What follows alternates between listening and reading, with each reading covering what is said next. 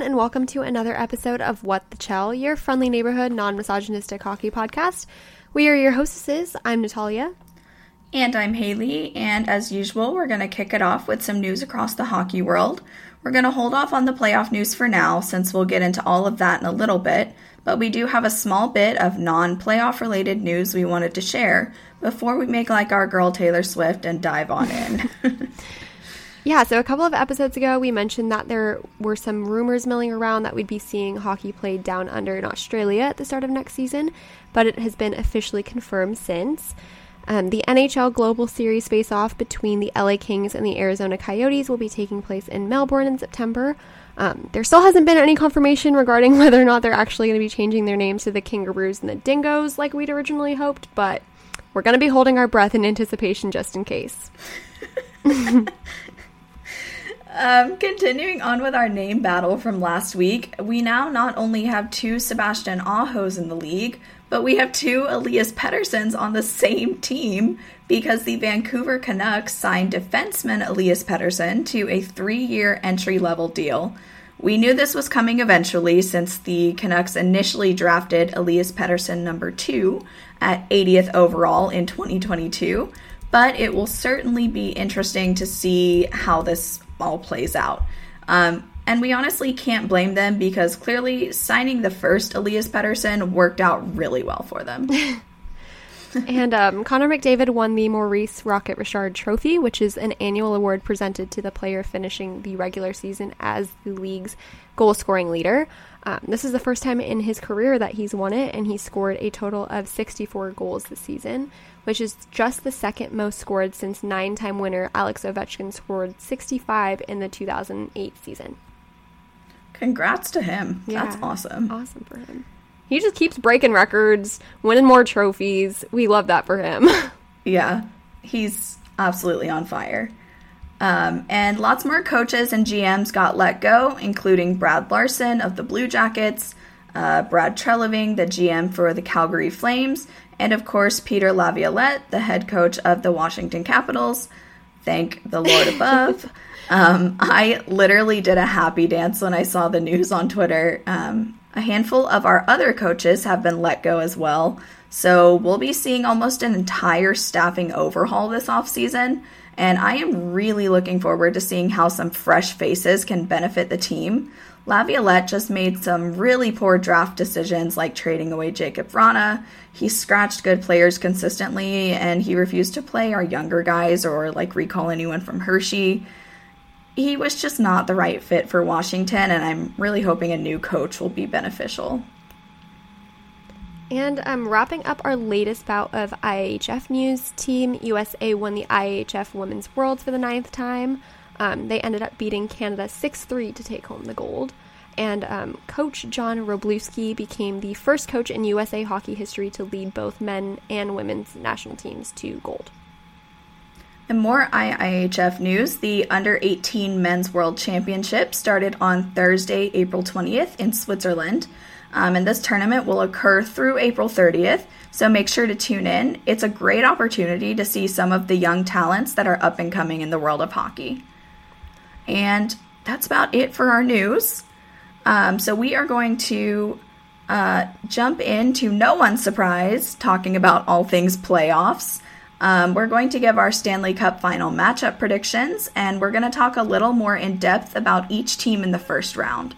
What are their strengths? What are their weaknesses? And who are the players to watch from each team?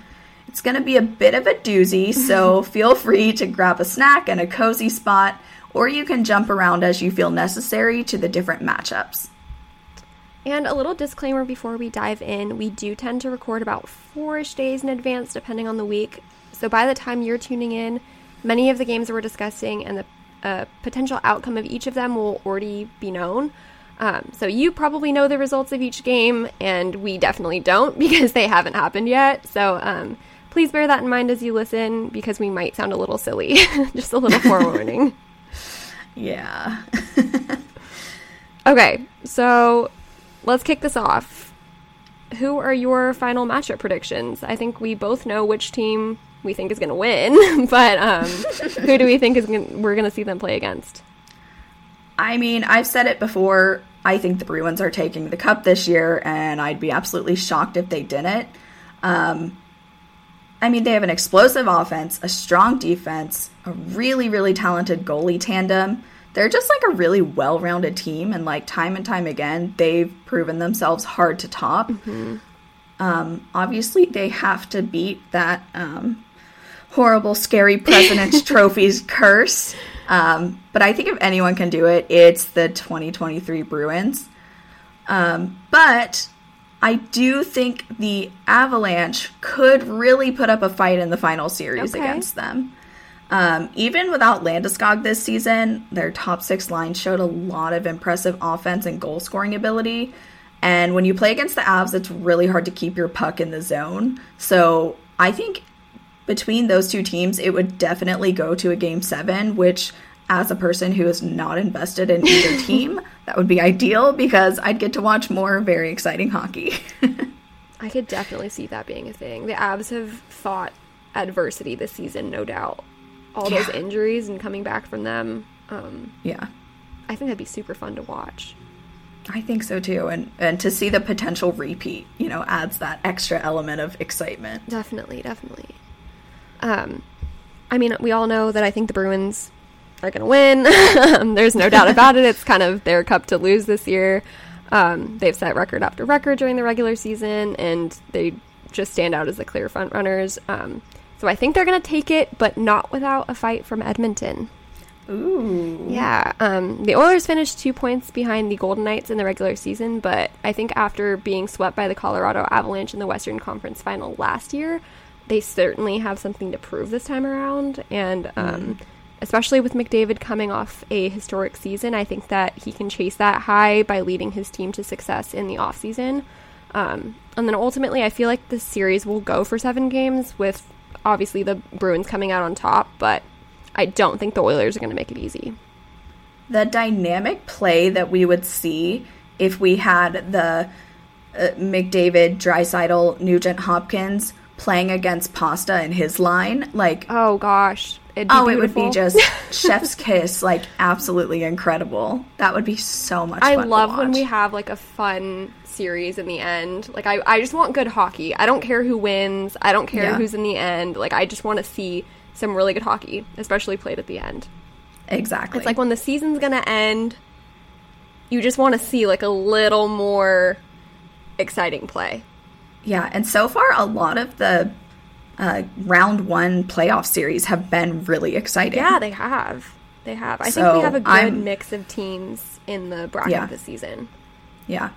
I'm hopeful for a good final series. I think no matter who makes it, it's going to be super exciting. Yeah, I think they'll give us something good to go into our summer with. Yeah, for sure. Okay, we're going to jump into giving a little preview of each team in round 1. And we've each picked a team from each series, and we'll talk a little bit about them and what we've seen so far. So we're going to be throwing some stats and facts your way, and then discussing who we think might take the series. So let's kick it off with the Stars and the Wild. This series is currently tied 1-1. Haley, what have you seen that you think has kind of worked well for the Stars so far? The Stars just have a wall of a goalie with Ottinger. I mean, he's hard to score against, and that combined with their offensive skill makes it really hard for other teams to keep the puck in their zone and score. I mean, they have those serious standout players like Robertson and Hintz and Sagan, and they know how to score some serious goals, which is key against a team that really knows how to adjust and adapt their play like the Wild. I mean, I think with those top goal scorers like they have, like that's gonna work well for them. Yeah, I could definitely see that. I think you combine someone like Otter and those really standout goal-scoring players, and you have exactly what you need to take a series for sure. Yeah. So what's been working really well for the Wild so far? Yeah, I mean, I think with the Wild, they've really proven that they can play despite the odds. They did a really good job of showing out even when one of their top players, Kirill Kaprizov, was injured at the end of the season, and they actually went 8-3-2 in his absence. Okay. And then they also have a really killer goalie tandem with Fleury and Gustafsson, and it seems to me that having a tandem that's truly interchangeable seems to be pretty rare in this league. But both of them have more than proven themselves, and I think that's going to be key in the series specifically. Yeah, it's good to have the goalies that you can switch out, because even the best goalies, they need to rest. Yeah, in order to be at their best. So to be able to like truly have two solid goalies, like that's definitely a huge asset. In the past, in playoff series, we've seen teams struggle when they've relied on just one goalie, which is why it's so important to have such a strong tandem. Yeah, for sure. What do you think the Stars need to do to avoid elimination? The Stars need to bring their regular season goal scoring ability into the playoffs.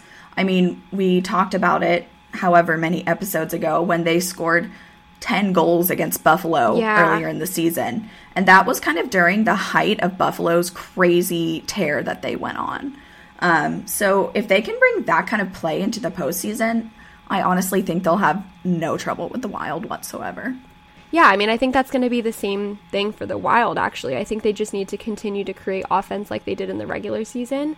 They averaged 3.71 goals per game even in their time without Kaprizov, but they actually enter the playoffs as one of two of the lowest scoring teams in the bracket. So scoring is honestly just a rarity in the playoffs, and I think it's going to be really important for them to do that if they want to avoid being eliminated. Yeah. Okay, so for each of our matchups, we're going to give a player to watch from each team. And so I think that the player to watch for the Stars is Roope Hintz. I mean, like Nat just said a second ago, if there's one thing we know about the playoffs, it's that scoring is always at a premium. And needless to say, those players that really find a way to score and score a lot end up being the game changers. Mm-hmm. And I think Hintz could be that for the Stars. We're going to talk more about him later, but he has definitely found a way to score when the Stars need him most throughout the season. Definitely. Great pick. Thank you. What's your pick for? I picked Matt Boldy. Oh, yes. This obviously isn't the first time we've talked about what he can do and what he brings. Probably won't be the last. No. We all know how successful he was when he took over Kaprizov's spot, and he's continued to prove himself as an extremely talented offensive player, even now that Kaprizov is back. He scored 12 goals in March. Wow. So I think if he can continue to ride that into the playoffs, the Wild are going to be in really good shape. Yeah, he is a huge asset, for sure. Definitely. Okay. Who do you think is going to take it? Okay, I'm going to say the Wild, simply because I want to see the Wild and the Avalanche play each other, because I know that's a big rivalry. Okay. So I think that would be a lot of fun to watch that rivalry, plus the element of playoff level play. Nice. I feel like, for me, I'm going to go with Dallas. I just think that they're really well-rounded, and they've got what it takes to take the entire series against Minnesota. But we'll see what happens. Fair. Yeah. With it being tied 1-1, we have no idea. No, we don't. Okay. All right. All right, moving on to our next matchup, we have the Winnipeg Jets and the Vegas Golden Knights. That series is also tied 1-1. So what have we seen so far that has worked for these two teams? You want to start us off, Natalia?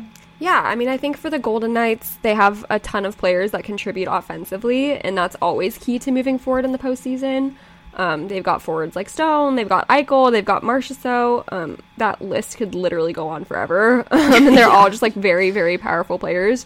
And then they have the addition of defensemen like Pietrangelo, who can also create a lot of solid offense as well. Like I just said about Dallas, the Golden Knights are a very well-rounded team, and as we know from years before, it takes a whole team to win. Yeah, for sure. I mean, you can't just rely on a handful of solid players. You really have to all work together in the playoffs. Definitely. What do you think is working so far for the Jets? They are, you could say they're fighter jets. Oh, God. Because they're fighters. I mean. Am I supposed to just let that pun slide? Yes. Okay. Continuing. They know how to work for what they want, and that could be really beneficial in the postseason. I mean, they fought their way into playoffs, and with that kind of resolve and teamwork, I think they can fight their way past the first round as well. Definitely. Yeah, I could see that being a thing. As far as avoiding elimination, what do the Golden Knights need to do? I think they really need to work on special teams. The power play and the penalty kill are, without a doubt, their weaknesses. They have a 20.3% success rate on the power play, which could definitely be a problem in the playoffs when power play goals often make or break the score. But if they can clean that up, I think they could definitely avoid elimination. Oh, that is rough. Yeah, it's pretty bad. What about the Jets? They need to work on creating more offense, especially on the power play, kind of similar to the Golden Knights. Among teams in the playoffs, the Jets are ranked the lowest in power play goals. So if they can get their bottom 6 forwards to step up a bit more, the Jets could become a really dangerous team offensively. Yeah, they've got a lot of really good goal scorers on that team if they step up, you know? They do, yeah. There's Kyle definitely Connor. a lot of potential there. Yeah, definitely. Okay, players to watch. I'm going to start off with the Jets player to watch being Connor Hellebuyck.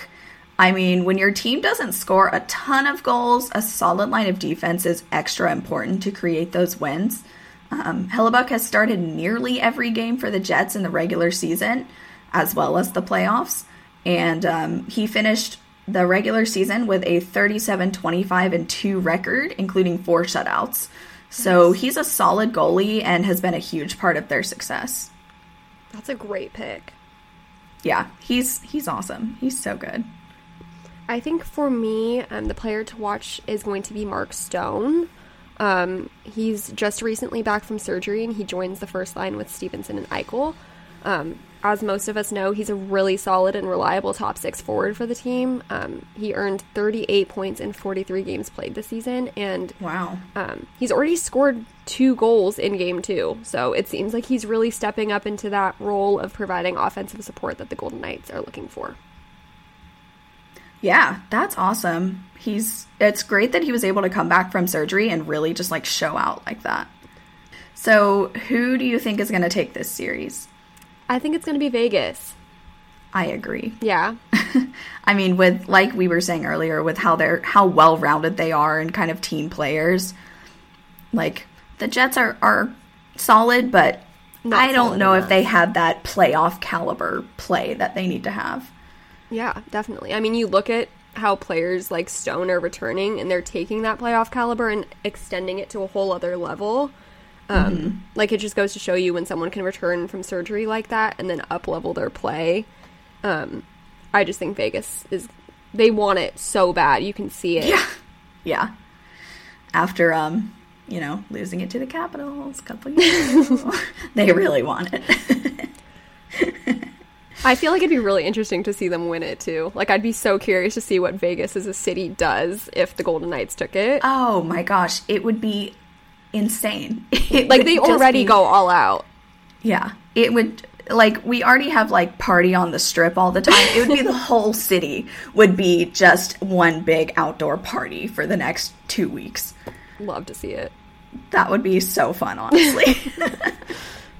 Okay. Moving on to the Kings and the Oilers. The series is currently tied at 1-1. You've got the Kings because I don't want them. What do you think has worked so far for them? I mean, the Kings are really a complete team. They have a well-rounded and solid offense, and they have defensemen that create much-needed offense, and they also have a really solid goaltending in the form of the Copley-Korpisalo tandem. Definitely. What about for the Oilers? I mean, obviously a lot has worked for them this season. What's working the best? I mean, obviously they have 300-point scorers on their team, and that was so dangerous in the regular season. Draisaitl has already scored 3 in the offseason so far, and I feel like if he can continue to produce offensively, that's going to make a huge difference. We do need to see McDavid and Nugent-Hopkins kind of step into that role as well, but it seems like Draisaitl has been taking it on, especially when McDavid is getting tied up. So I think if they can continue to do that, it'll be really, really great for them.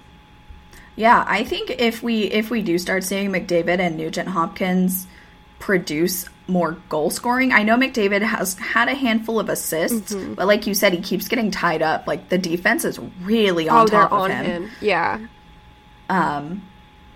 So if we start seeing that level of offensive play, the level of 100-point offensive play, they're going to be unstoppable. Oh, yeah.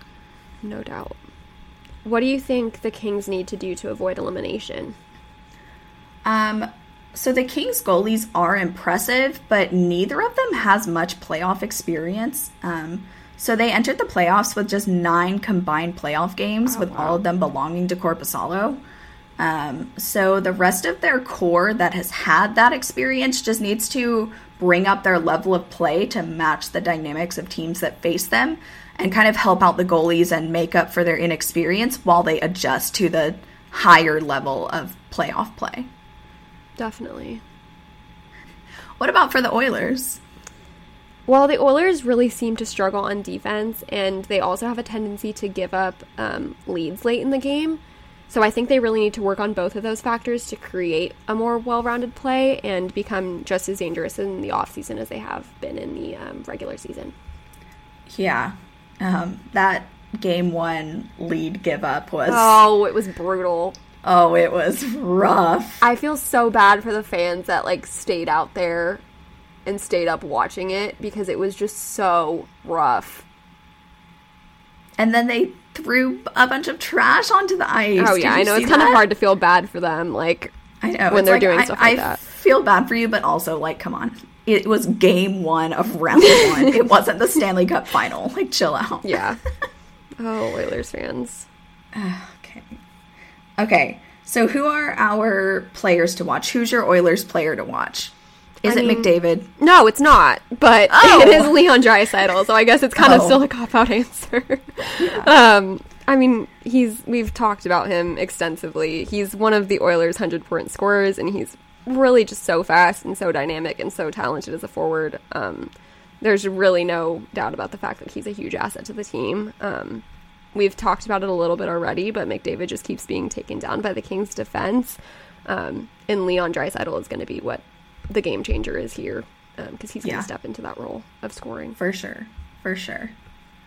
My player to watch for the Kings is Anze Kopitar. I mean, the Kings have an extensive roster of defensive forwards, including Philip Deneau, Alex Iafallo, and Drew Doughty. But I think Kopitar's reliable veteran presence kind of adds this whole other element that'll help stifle the Oilers' high-powered offense. He does tend to fly under the radar, but even at 35, like, he's still grinding. He's still providing that offensive output that we've learned to expect from him, especially when it matters, like when there are 17 seconds left in the third period and you need to force overtime to get the win. Like, he came in clutch.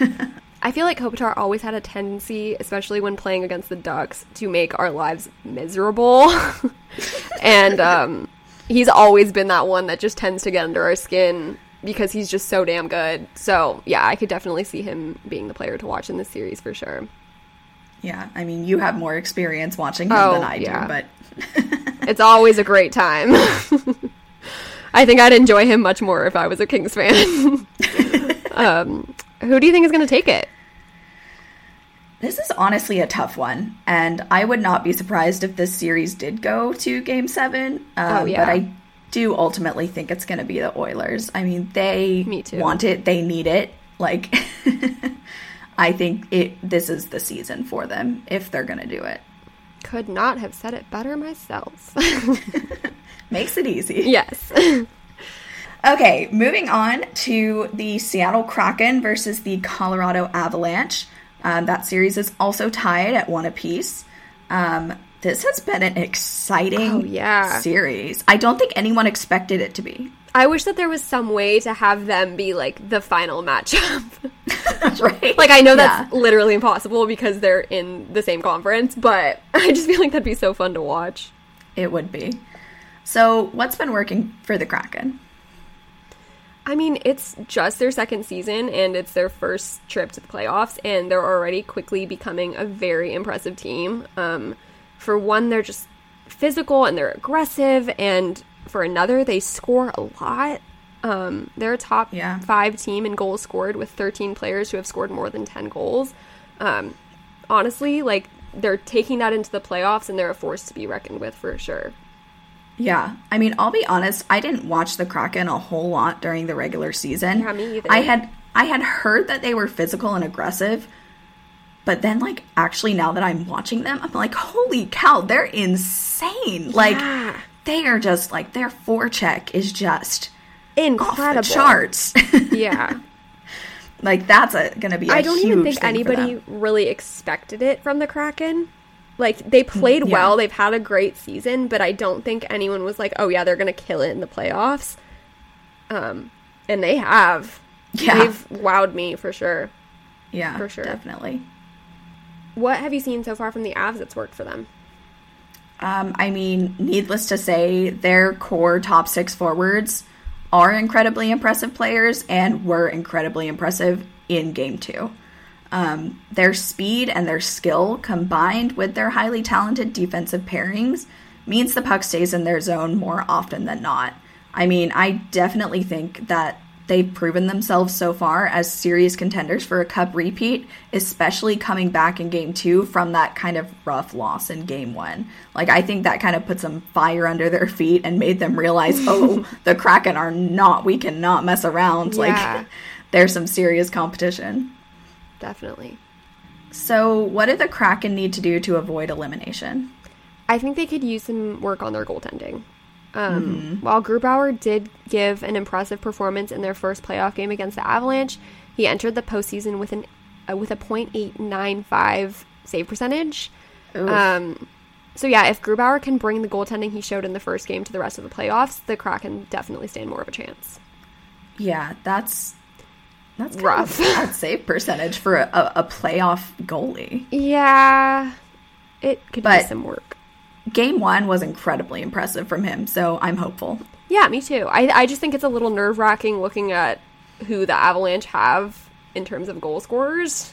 Yeah. If they can bring that, I'd be nervous for the Kraken for sure. Yeah, definitely.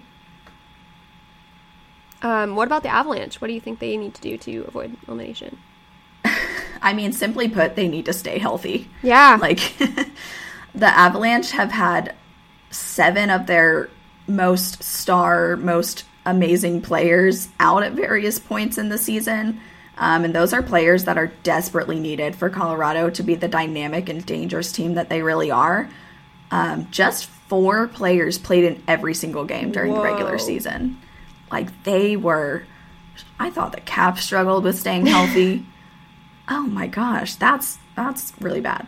And then in 2019-2020, the Avalanche went into Game 7 of a second-round series, missing 9 players due to injury. Tough, man. So they're no strangers to this, but let's avoid that one this year. Like, let's stay healthy, rest on your off days. Like, yeah. They really got to work on that. I mean, I think it's definitely obvious that they can succeed even when they have so many players out. But going into the playoffs, making a deep run, like, you're gonna need those players to stay healthy if you want to see success all the way through. Yeah, for sure. For sure. Okay, players to watch. I'm curious to know yours because I don't know much about Kraken players at all. I think for me, it's Jared McCann. He had the first 40-goal season in his career. And it could be argued that he is one of the more underrated scorers in the NHL with 66 goals in the past 2 seasons. But I think he could really prove to be a breakout star in the postseason. Yeah. Specifically because he's so underrated and he's not going to have the defense on him so heavily. Yeah, that's a good point. I didn't even think about that. My Avs player to watch has got to be Mikko Rantanen. I mean, who else are you going to pick? Man can really bring it on offense. I mean, he carried 55 goals and 50 assists with him to the postseason. And playing on the first line with McKinnon and Rodriguez this season, he's shown himself to be a fast skater, a good shooter, and a team player. And then he and McKinnon especially are a super powerful duo to watch out for. I was talking to an Avs fan that I know, and he called them McDavid and Draisaitl light. I love that. So they're they're scary. So I think Rantanen could be a huge playmaker in this playoff run. I could definitely see that, yeah. Who do you think is going to take it?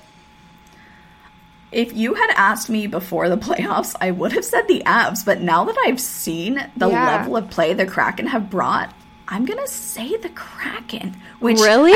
I know I said earlier in my Stanley Cup predictions that it's going to be the Avs and the Bruins, which realistically, I think the Avs are going to take it, but I want to root for the Kraken. Like, I want to say they're going to take it, and I think it would be so cool and also incredibly historic if they made a deep playoff run in just their second year as a franchise. Yeah. Like, I think they have the potential, for sure.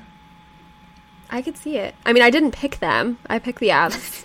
But I agree. Like, I'd love to see them do that. I think that'd be really, really cool. Plus, I have a really soft spot in my heart for Jordan Eberle, and I just really want to see him go all the way. Aww. We love that Jordan would be Eberle. special. Aww. If my Islanders can't do it, at least a former Islander can. Okay. So we're done with the West. Yes. Moving on to the East. We're leaving your side of the country, moving to my side of the country. We've got a rematch on this side. Yes. The Maple Leafs and the Tampa Bay Lightning. And the series is tied at 1 apiece. And both games have been absolute blowouts. Yeah, I mean, it's been really, really exciting hockey to watch. For sure. I don't think either of us assumed that there were going to be blowouts in either direction, especially when you have Vasilevsky in net on one end. Yeah. What have you seen that's been working so far for Tampa? For Tampa, I mean, obviously Game 2 did not work for them, but Game 1 really worked for them. And that kind of stemmed from taking an early lead in the game and getting production from their depth forwards, like former Duck Corey Perry. We love him. That really, really paid off. The Lightning have a roster of players with extensive playoff experience, and that's huge. I think just bringing a whole bunch of those veteran players really does great things for them. That always seems to pay dividends in the playoffs, for sure. Yeah. Mm-hmm. What about for Toronto? I mean, I think what's been working for them so far, not in Game 1, the players who need to score have been scoring so far. In the first 2 games, we've seen plenty of goals and assists from Nylander, Matthews, Marner, and Tavares. That core is thriving, and if they can continue to score like that, they'll have no problem beating out Tampa. Yeah, I mean, Tavares had the Hattie in Game 2. Yeah. So if he can keep doing that, it's looking good. I think so, too. This is one of the series I'm honestly most excited to watch, simply because I need to see the Leafs make it out of round 1. Oh, I'm praying for them so hard. What do you think that the Lightning need to do to avoid elimination? Gosh, beyond just containing those top scorers that you talked about, I think it would go a really long way for the Lightning to take an early lead. Like, it's tied 1-1 right now, but if they could maybe go up 3-1 or something like that, I think it would boost their own confidence, and then it would also plant a seed of doubt in the mind of the Leafs, and one that they know all too well at that. I mean, the Leafs know no doubt, like, to almost kind of taunt them by taking an early lead. Yeah, I could see that for sure. What about for the Leafs? Hit us. As obvious as it sounds, I think they're going to need to work on shutting down Tampa's top 3 forwards. We all know that the trio of Nikita Kucherov, Braden Point, and Steven Stamkos is a force. Yeah. And they're the kind of players who will quite literally make games miserable for their opponents. Those 3 accounted for 41% of Tampa's 280 goals this season, and with a record like that, I know it's probably pretty impossible to keep them off the score sheet altogether. So to me, it's kind of less about that and more about outscoring them, which is all going to come down to those main players that we were just talking about for Toronto. Other than that, I think they just really need to stay out of their heads. I mean, if they can shelf those, like, first-round exit memes and stick to their game, I think they're going to come out on top. like you said, just like avoiding that seed of doubt getting planted in their heads is going to make a huge difference for them. I think that's almost like a mind over matter thing. Definitely. Because they've got what it takes. They have everything they need. They just need to stay out of their heads and stick to their game. Yeah. Who's the standout player to watch for you? I feel like I have to go with Mikhail Sergachev. When you think about the Lightning defense, like, typically think about Victor Hedman. Definitely. But he's yet to return after leaving during the first period of Game 1 with some undisclosed ailment. I don't think we ever found out. And with Erik Cernak taking that illegal hit to the head from Michael Bunting, there's a huge hole in the Lightning's blue line that Sergachev is going to need to step into. So that'll be interesting to see how he adapts to that. But with 2 Stanley Cup titles and a chance at a 4th straight final under his belt, he has more than enough experience to make up for the lack that they're having. Yeah, I mean, I think for me, it's gotta be William Nylander. There's really just no doubt about it. He's had the best season of his career. He hit a new personal best in goals, assists, and points, specifically on the power play, and he ended the season tied with Matthews as the leading goal scorer for the team. So I think if he can ride that swagger into the postseason, the Leafs are definitely in good shape. And it seems like he's already started to, so. Yeah. There's no doubt that Nylander's an incredible player. Oh, yeah. Yeah. He's killing the game, for sure. Okay. We've arrived at the $1 million question. Who do you think is going to take it? Oh, man. My head says the Lightning, but my heart says the Leafs. That's the biggest mood. And I'm going to listen to my heart, and I'm going to make my bold prediction and say that the Leafs are exiting the first round. They're leaving. They're getting out of the first round and making it to the second round. They're doing it. I'm going with you. Full send it. They have the talent. They have the roster. They have the dynamic play. Like, I fully believe in them. Oh. Do I think they're going to make it all the way to the Cup? No. Oh, no. But, well, they make it past the second round? I don't know. But I think they'll make it past the first. I think this is the year for it. I think so, too. I think so. Okay, moving on to the New Jersey Devils versus the New York Rangers. The Rangers are currently up 2-0. So what has been working for the Devils? Not a whole lot so far.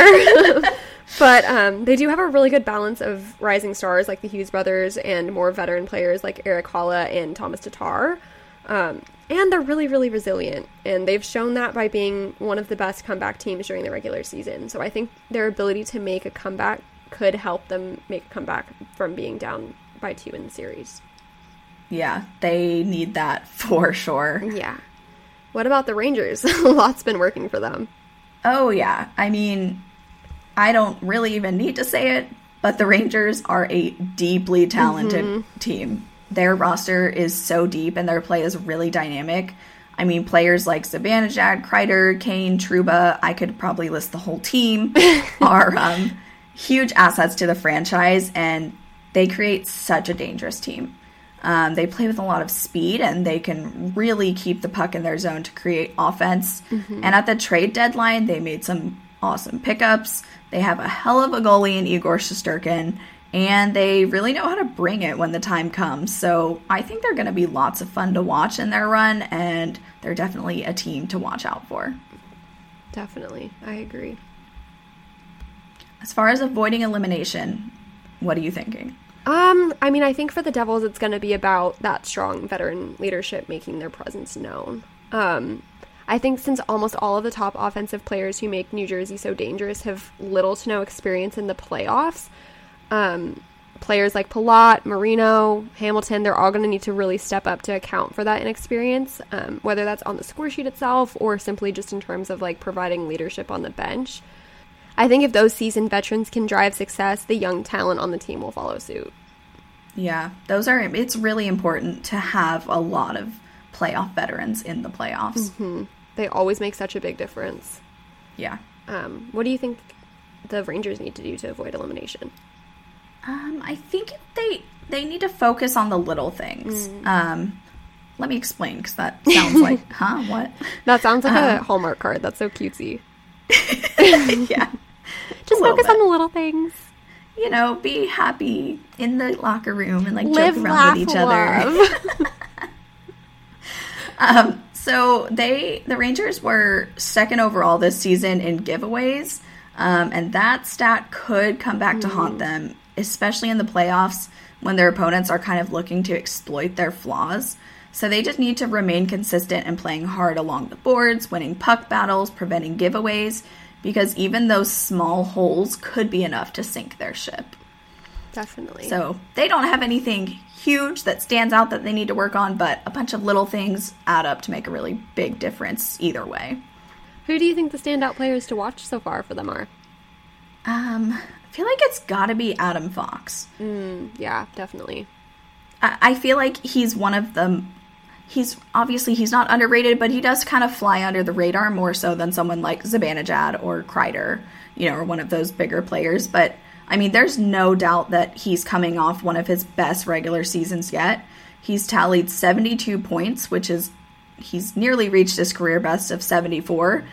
And 60 of those points were assists, so it's obvious that that's where he really stands out and shines. And we've seen nothing different in the playoffs. In Game 1, he had assists on 4 out of 5 goals. And then in Game 2, he tallied assists on 2 out of 5 goals. So with plenty of really offensive goal scorers to work with, like, he's definitely going to continue to find his way onto the score sheet with just those assists over and over and over again. Definitely. I'm so bummed I didn't pick him up in fantasy this year. I had him last year, and it was, like, such a good pickup, and I missed him, and I was like, oh, no, he's so good. He's really, really underrated. You'll have to get him next season for sure. If you don't steal him from me. Yeah, unless I get him first. Ha ha ha. Okay, how about for the Devils? Who's their player to watch? I think it's got to be Vitek Vanacek. Okay. Obviously, the Devils needed a strong goalie to round out their team desperately, and Vanacek delivered in the regular season. He's going to be a huge key to their success in the first round as they play a really highly skilled and offensive team like the Rangers. He had a 33-11-4 record in the regular season and a .911 save percentage, having under 3 goals against average, and those are really impressive stats. I think he just needs to work on overcoming the playoff nerves and the pressure and bring that into the postseason, which we haven't seen much of so far.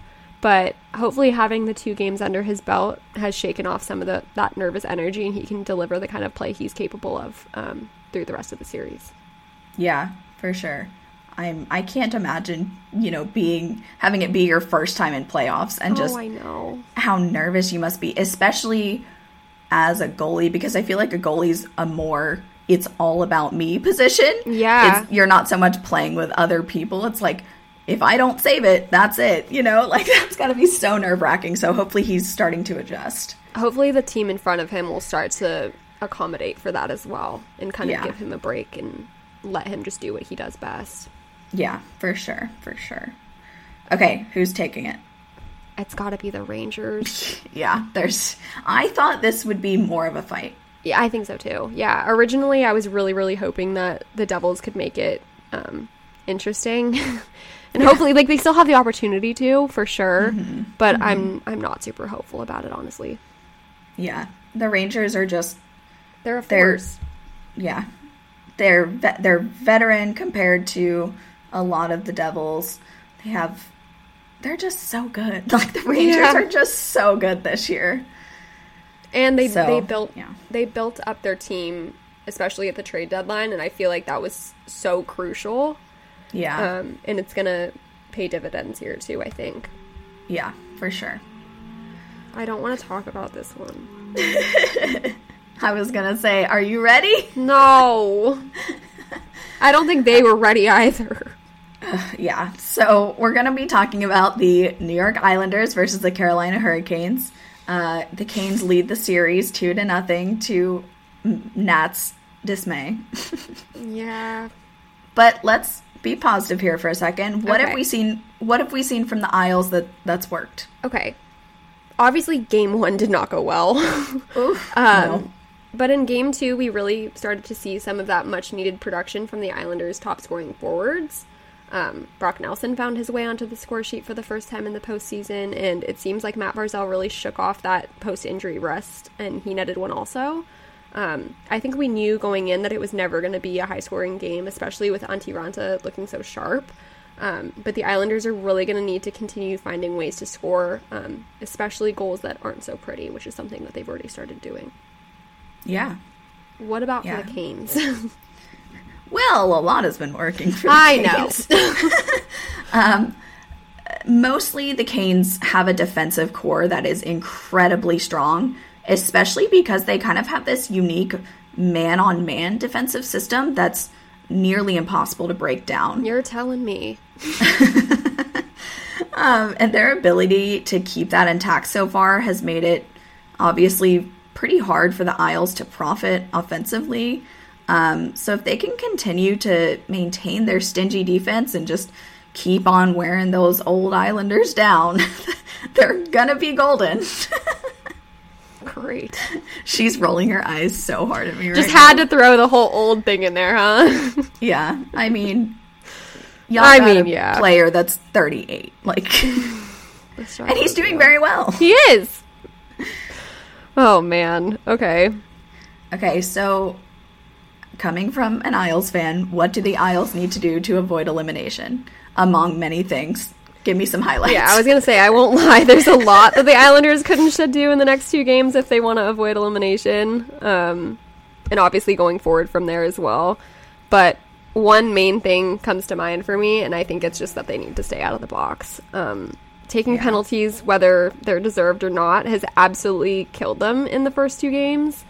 I'm not going to talk about the refereeing because that's just not what we're going to start on right now. Could go on an entire tangent, but I'll spare you. But honestly, like, something as simple as keeping their sticks down could have prevented them from taking 2 double minor penalties and spending a total of 12 minutes on the kill in Game 2.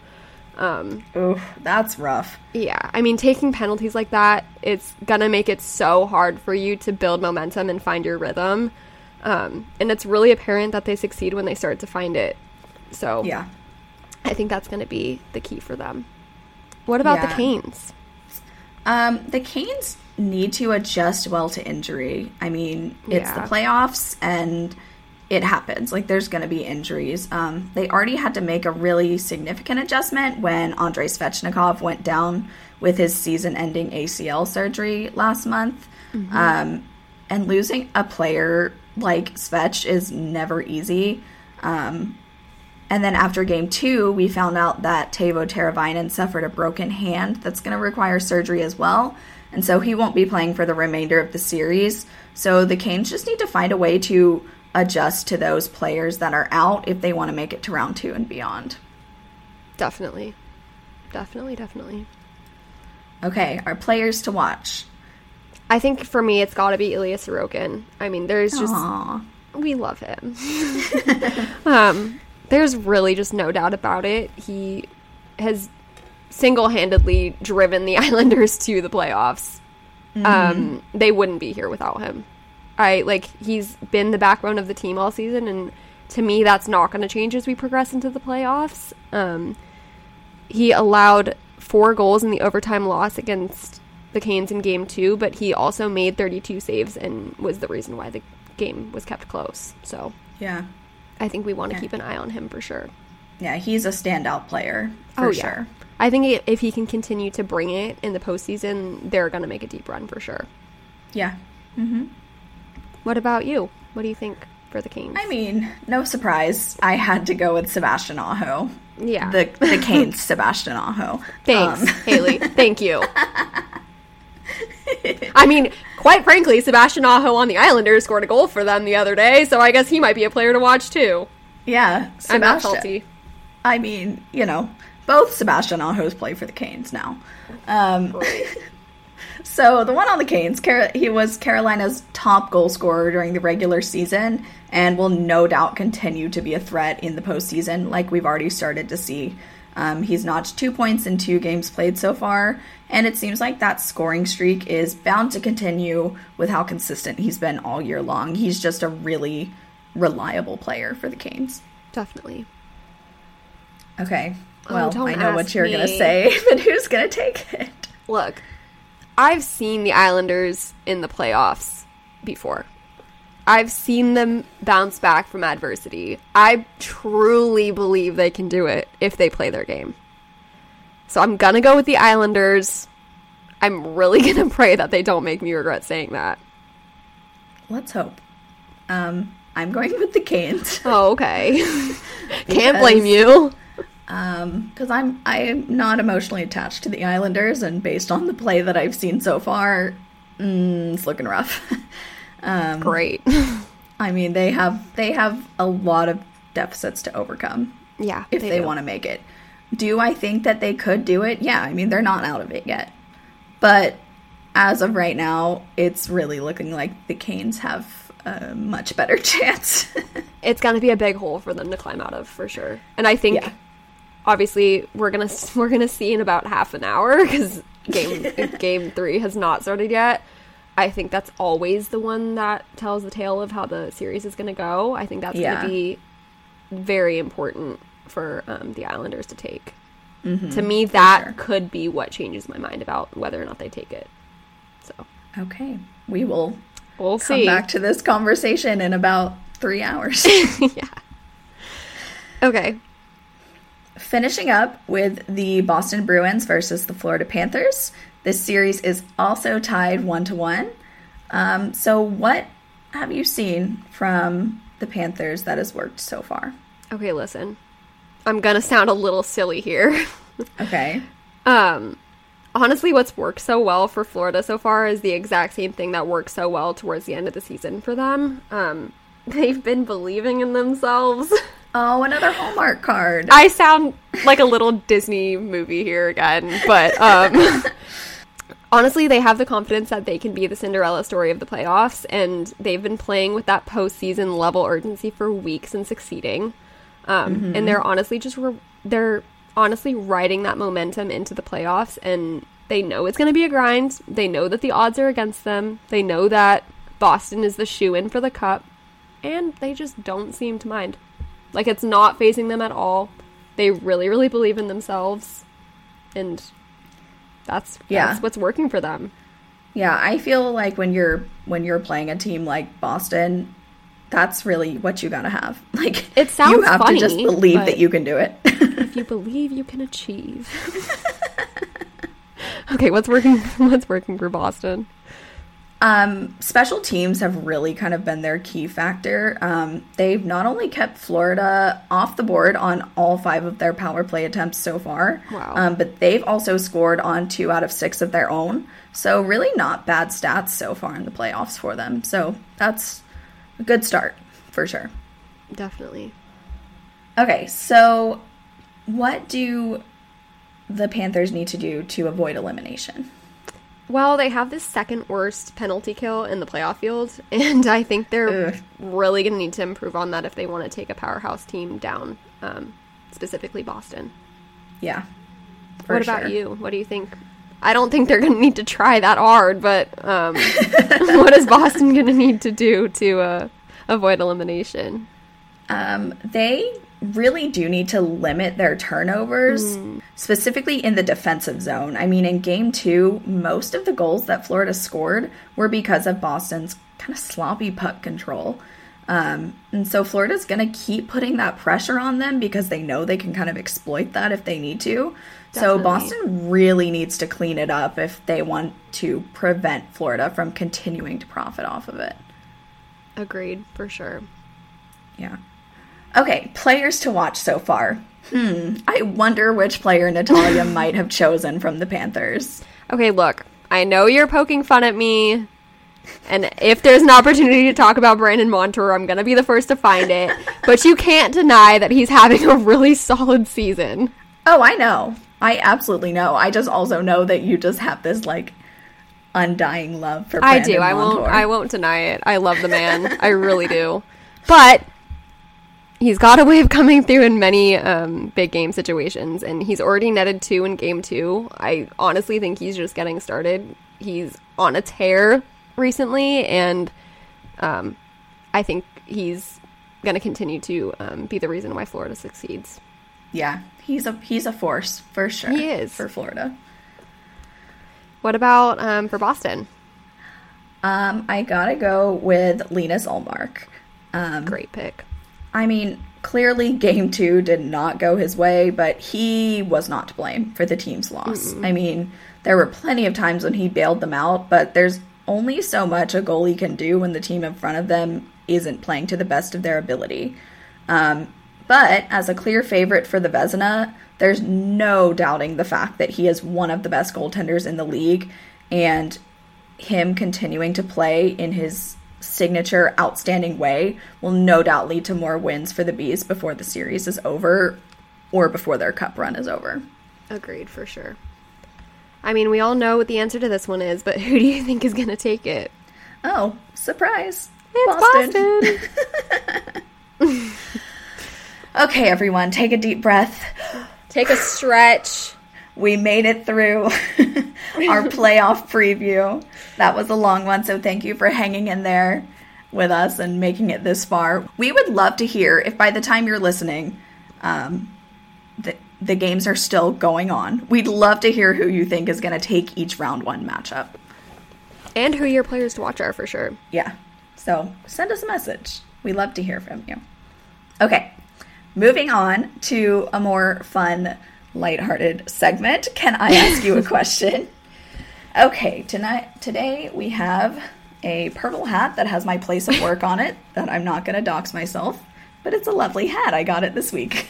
It's beautiful. I love it. Okay. You're in the lavender haze. Yes, I am. Lavender is my favorite color, so I just had to pick it up. That's a great pick. Me saying that about everything that you said on this entire podcast so far. Somebody please go back and tell me how many times I've said great pick to Haley on this episode. A lot. It's a lot.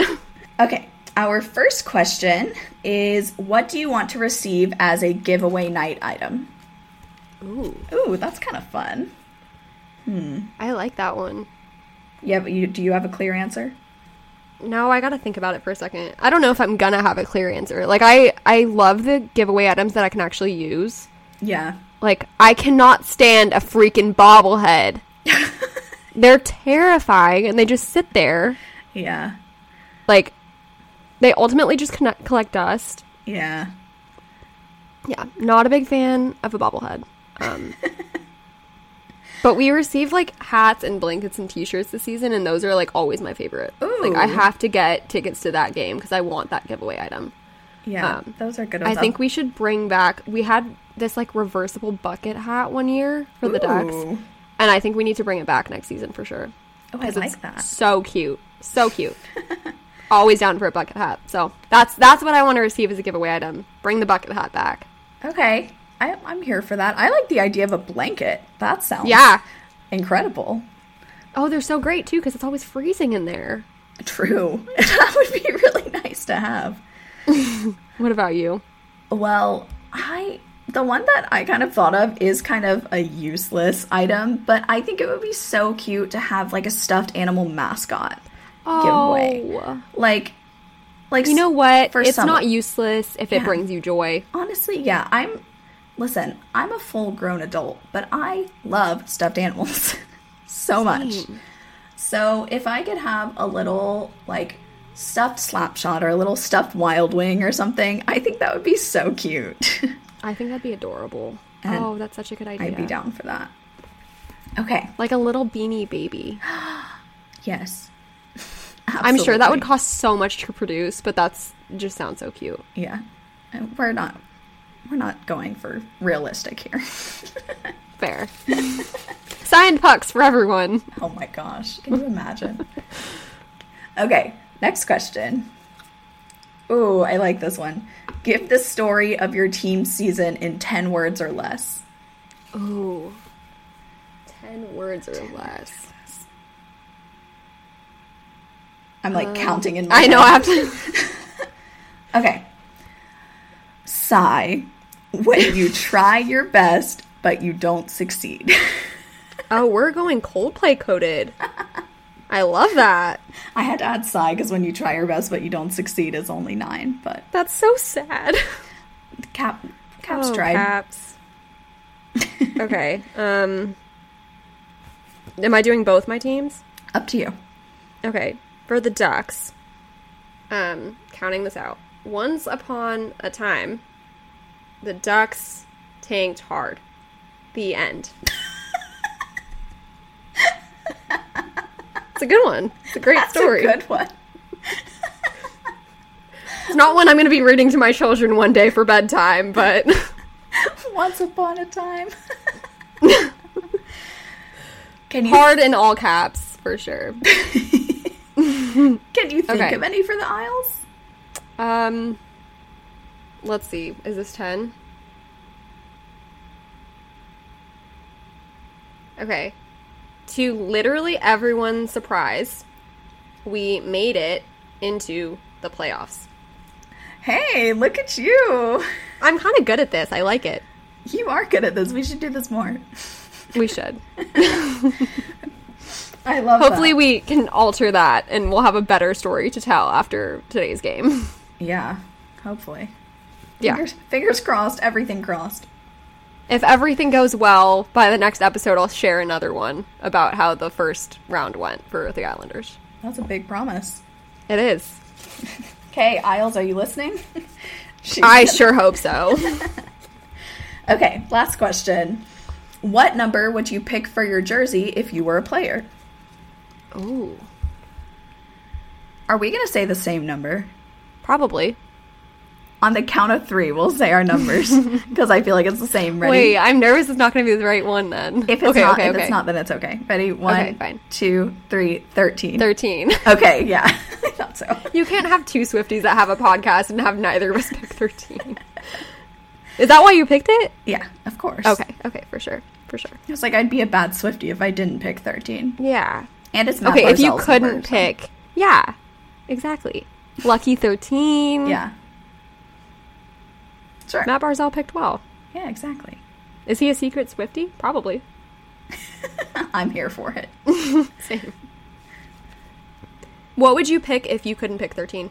Oh.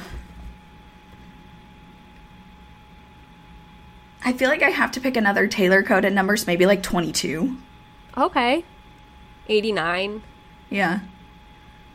I'm not a big fan of the high up numbers. 15.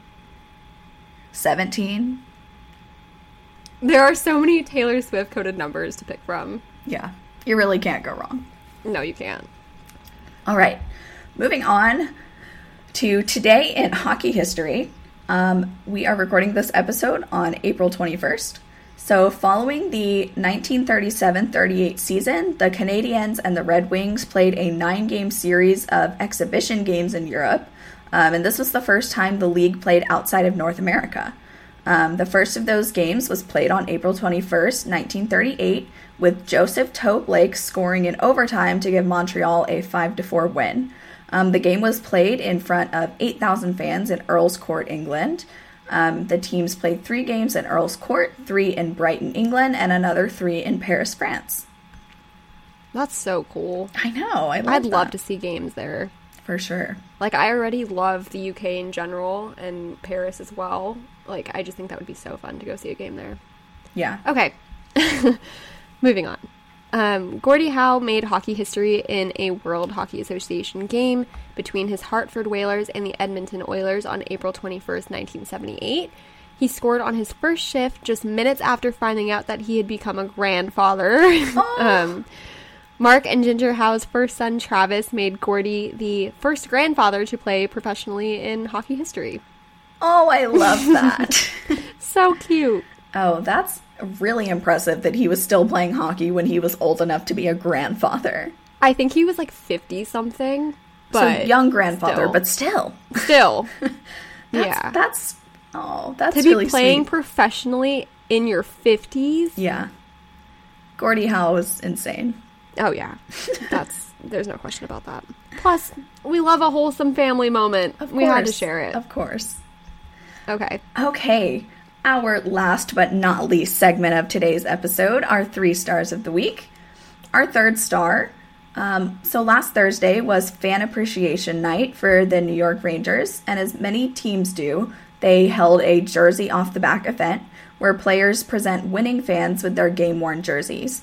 One fan in particular, Isaiah Marquez Green, received a lot more than just a jersey because Jacob Trouba presented him with a scholarship to law school. Isaiah is not only on his way to the University of Connecticut in the fall, but he's also a survivor of the Sandy Hook school shooting in 2012. Trouba also gave Isaiah his phone number to keep in touch and asked that he send him an invitation to his graduation from law school when the time comes. We're big fans of wholesome moments around the NHL, and this comes out on top as one of the most wholesome all season long. So Trouba absolutely had to be a star this week. Definitely. We love to see it. We also saw a little video of what Trouba said to Isaiah, so we'll post that on our stories this week too. Yeah, super, super sweet. Our number 2 star this week is Hillary Knight, who became the first player in women's world history to reach 100 points.